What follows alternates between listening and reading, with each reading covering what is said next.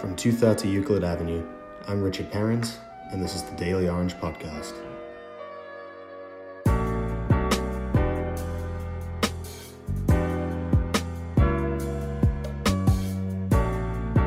This week, we start off by examining why certain Syracuse University students decided to transfer schools. They reveal how issues like the COVID-19 pandemic, the prevalence of bias incidents, the quality of education, and the cost of attendance affected their decisions to transfer. In other news, we look at SU's decision to adopt a test-optional admissions policy through the 2022-23 academic year. Finally, I'm going to give a trigger warning here for references to sexual assault, as we take a look at Callisto, which is an online support and resource program for survivors of sexual assault.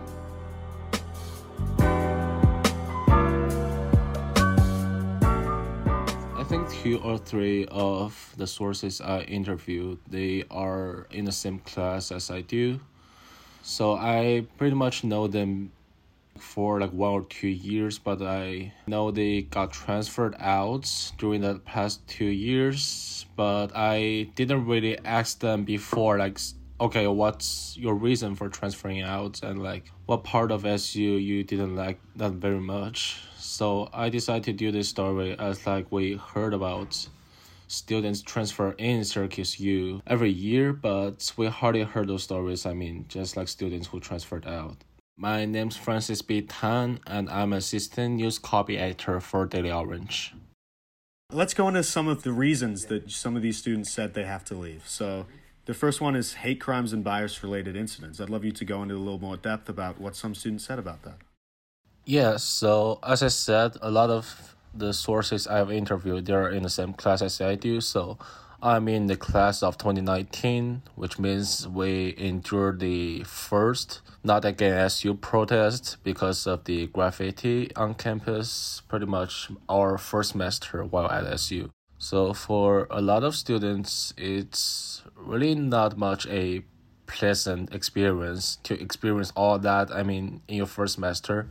Some of them are international students, so it means their first semester, first time literally been in the United States. So, but for everyone, it's not any experience they would expect it before they came to college. So one of my sources told me she's from Beijing, China, and she lived in Haven Hall her first year on campus. There's graffiti in the bathrooms in Haven Hall during that year, and she heard a lot of things that makes her feel unsafe. It really felt dangerous around that time. With gunshot incidents outside of campus, I just couldn't focus on my studies anymore back then. And after all the chaos, there came the pandemic. So I went back home in China in March. So during that point, she just doesn't feel safe living on campus anymore. So she decided to take a gap year after the SU sent us back home because of the pandemic. And after the gap year, she just decided she didn't want to come back to SU anymore. So she decided to transfer out to UK. So she's in Manchester, University of Manchester in UK right now. Why did she decide to go to the University of Manchester? Was there a reason that she chose that spot in particular? She told me she didn't really decide to transfer to another country until pretty recently. So I think she mentioned she just started the transfer application process pretty much in May or April this year. So one of the reasons is definitely she, as an international student, want to see more of this world, want to go to more places, more countries to experience that kind of different culture between the different nations. Because for certainly the United Kingdom and the United States there's a lot of different culture she wants to experience, and there's a lot of things she wants to learn from the beginning. She was in VPA studying film at SU, so she's now in England and want to study more about related stuff in another country. But she did tell me the education she received in SU and in England is pretty much different in terms of specific like fields and techniques in terms of film, because the UK is more focused on hardcore theater or like traditional, that kind of stuff. So you mentioned some of the bias incidents that kind of pushed away some students, but there was also a sense of superficiality in the way that SU dealt with some of those bias incidents. Could you speak a little about how some students reacted to that? Yeah, one of my sources, his name is Srisha Yelamani. He's now in New York University studying film. He's also a film student. And he told me he's not really comfortable to take some classes at SU, which he said is kind of superficial. There's a sense of fake activism in some of the classes he has taken at SU. For example, the SIM 100 classes before the Not Again SU protest. He said it's pretty much superficial, and he quote, "It will be good for people who don't understand how to not be an asshole." But it just lacked a lot of nuances in topics like stereotypes and discrimination.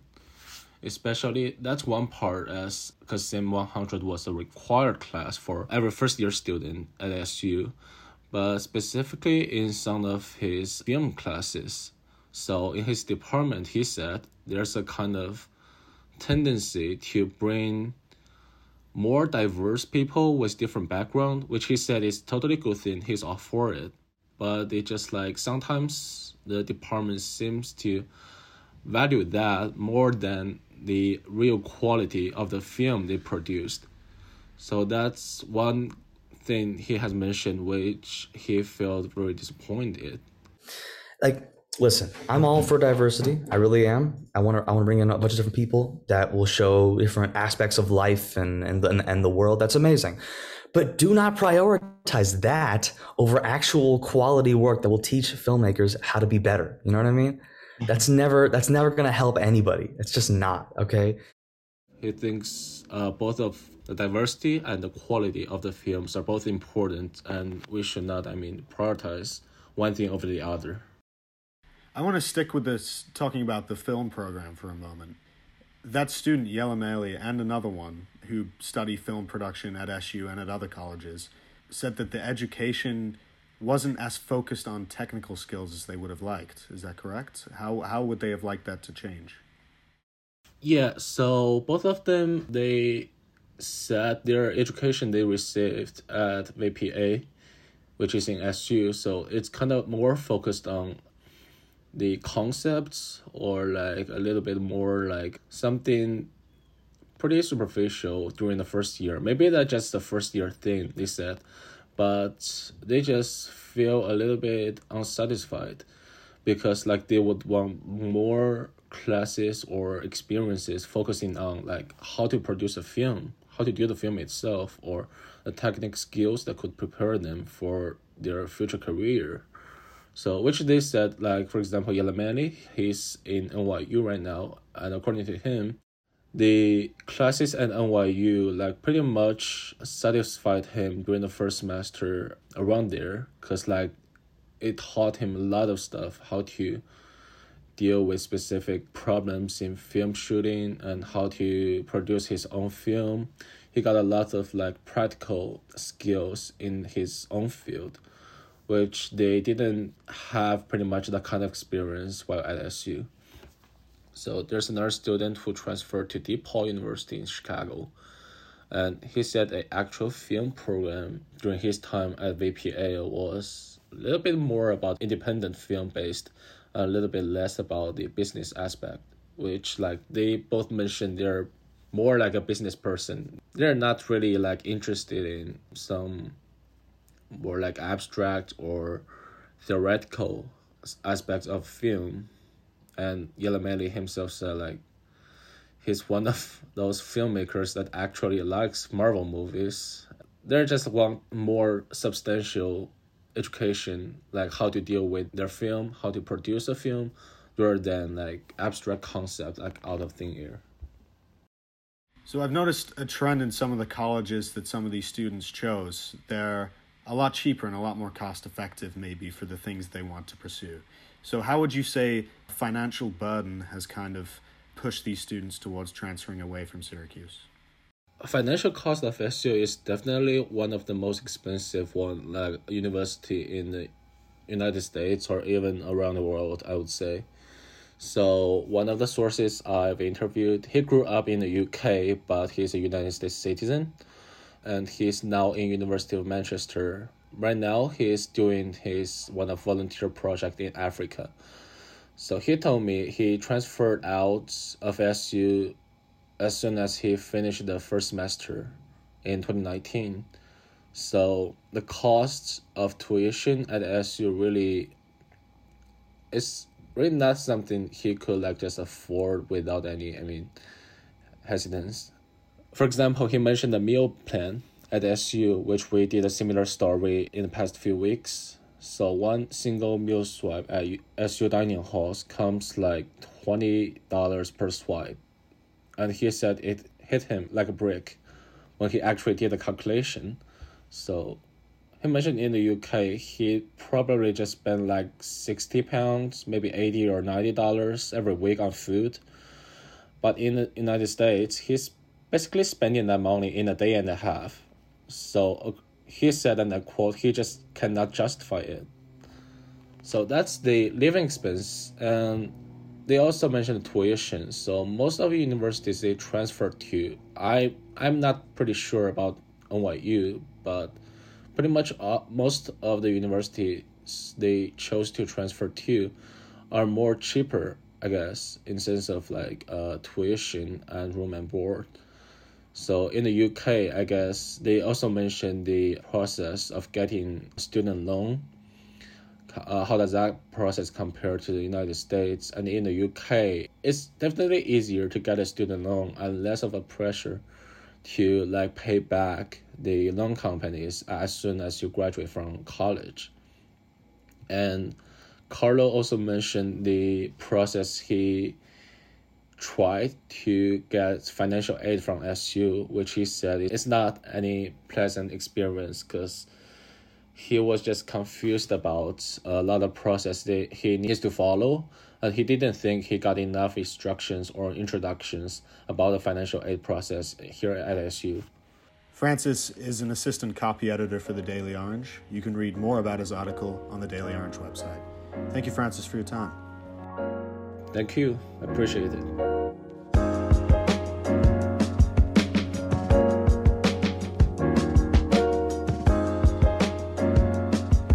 So in your story, you spoke about a new test-optional admissions policy through the 2022 to 23 school year. So is this test-optional policy new? Have they had it in years past? What makes this different?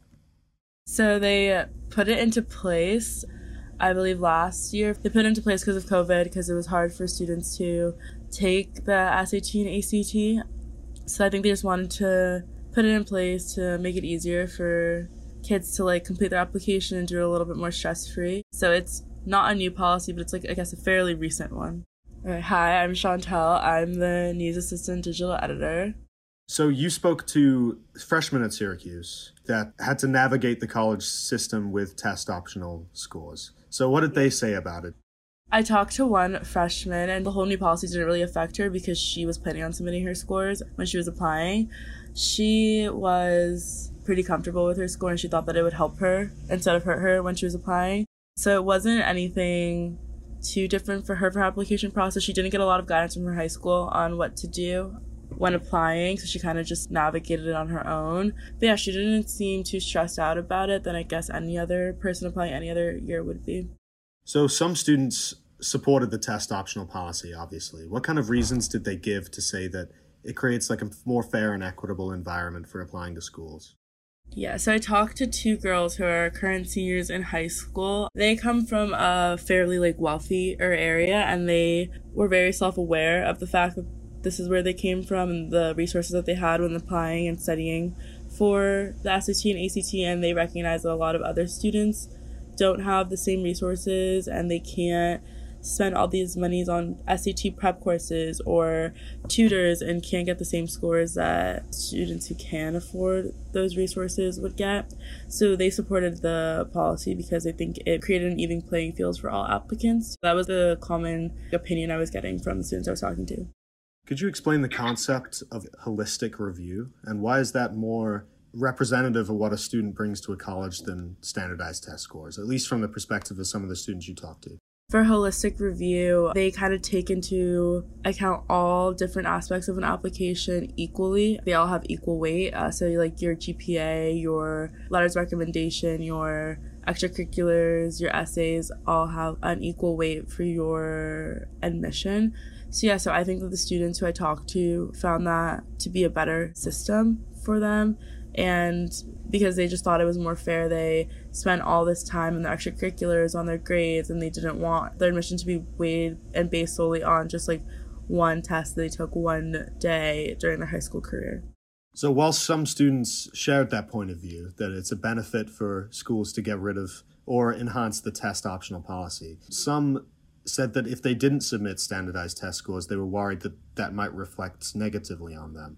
Could you explain that point of view? What kind of students felt this way?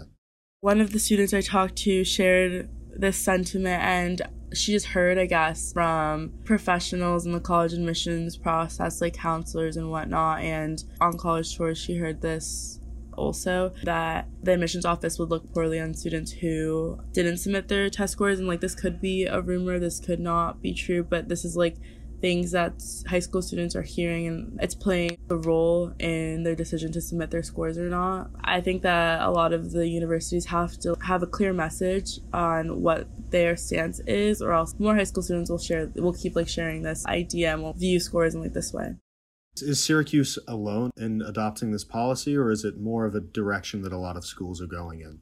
Right now, 55% of schools in the country, I believe, are adopting this policy, and Syracuse is definitely not alone. A lot more schools are going in this direction. So I don't know what will happen after we learn to live with COVID and it just becomes part of our everyday lives, if universities will go back to their old systems or not. But for now, a majority of schools are shifting in this like test optional idea and realm.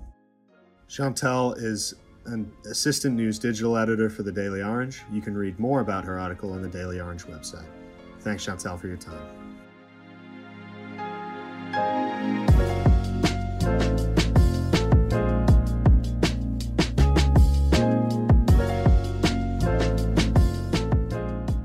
So Callisto is a nonprofit organization that works to provide support resources for survivors of college sexual assault. And for this story, I really focused on the campus chapter that is present here at Syracuse University. My name is Abby Presson. I'm one of the assistant culture editors at the Daily Orange. So in your story, you mentioned some of the major players for Callisto on SU's campus. You referenced Jess Ladd, Justine Hastings, and Abigail Tick. How have these people contributed to the development of the program? So Justine Hastings was our SA president here last year. And what she really did was, when she was running SA, when she was taking that leadership position on campus, she wanted to bring Callisto to Syracuse to help get that resource available for students and survivors. So when she was doing that, she reached out to Abigail Tick because she knew of Abigail's past involvement with various organizations like SASE and with Planned Parenthood here in Syracuse. And so they worked together to bring that to campus. And now Abigail is still working as the campus champion for Callisto. In your story, you mentioned the terms red zone and double red zone. Could you explain what that means in the lens of sexual assault allegations and what this means for Callisto's mission? So the red zone is what a lot of people who work with sexual assault and survivors of sexual assault use to refer to the time in a college year between the start of the fall semester and the start of the Thanksgiving break. And in that period of time, statistically speaking, over 50% of campus sexual assault incidents occur. That's where that name kind of came from. It's that hot zone of when we're seeing that highest level of, unfortunately, those sexual assault incidents. And then the double red zone is a term that has become more of a new thing. The first time I actually heard of it was when I was working on doing this story and when I was interviewing some of these sources. And that is being reused to refer to the red zone this year, because this year, since a lot of sophomores are having their first college experiences and their first exposures to certain aspects of college life due to COVID and due to remote learning and online learning last year, they essentially have 2 years worth of students having these first year experiences, and that grappling with the newness of some of these college experiences is one of the contributing factors to the red zone. So there have been campus-wide conversations at Syracuse in the last few months and even the last few years about the inefficiencies in reporting incidents of sexual assault. Most recently this semester, there have been student protests about sexual assault allegations, as well as well-covered concerns about Title IX, which guides the policy of SU and other schools about discrimination and sexual assault. How does Callisto try to alleviate this sense of distrust that students and victims have about the system? So the people who work running Callisto and Abigail Tick in her role as the campus champion for Callisto have recognized that one of the reasons it can be difficult for survivors to navigate the process of what to do after an incident of sexual assault has occurred is because there isn't always that trusting relationship between them and the university, speaking broadly, or that trust that something will get done about it.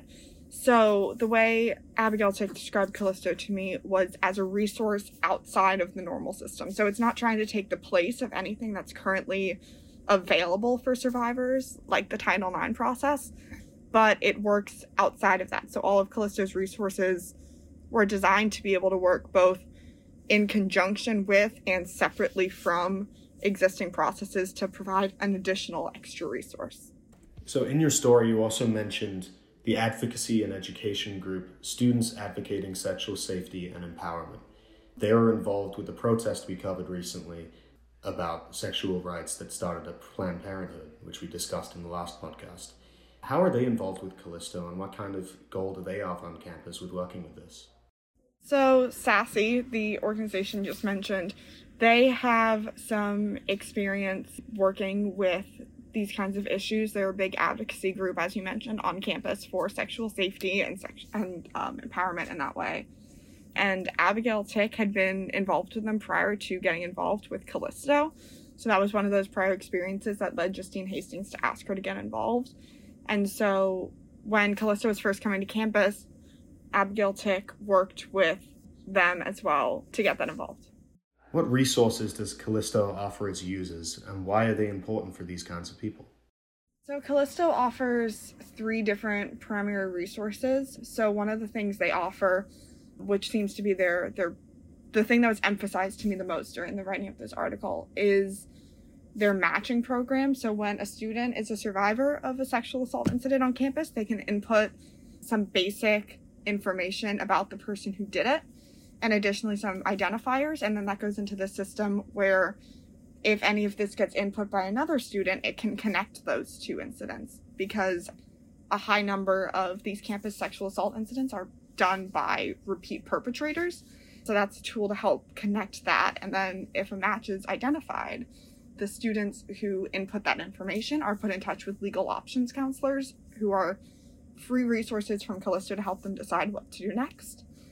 Callisto also offers online secure logging software where survivors can input information about incidents that have occurred to them if they want to just write it down, so that later they will have that option, if they so choose, to use that record to move forward with charges or with any kind of action against the person who did it. And additionally, they have just general legal counseling and resources for both survivors and for people trying to support survivors. And then my last question here is, what is the kind of reach that Callisto has across the country? How big is their audience that they're trying to serve? So they have chapters on 17 college campuses across the country. One of them is Syracuse. And so this gives them a pretty broad reach because they have a campus champion to offer this resource to people on every one of those 17 campuses. But additionally, so that's about 250,000 students at this time. But when I was speaking with some members of the Callisto community, they were saying that they have a goal of reaching 500,000 students, so expanding to additional campuses by the end of this year. Abby Presson is an assistant culture editor at the Daily Orange. You can read more about her story on the Daily Orange website. Thank you, Abby, for your time.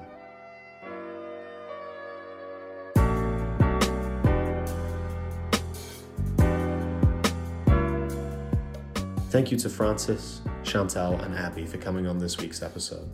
More special thank yous go to our executive producer, Adam Garrity, our music producer, Adam Wolff, podcast producers, Callie Delilah and Kylie Halehi, and our editor and producer, Moriah Humiston. Thank you for listening, and we'll see you here again next week.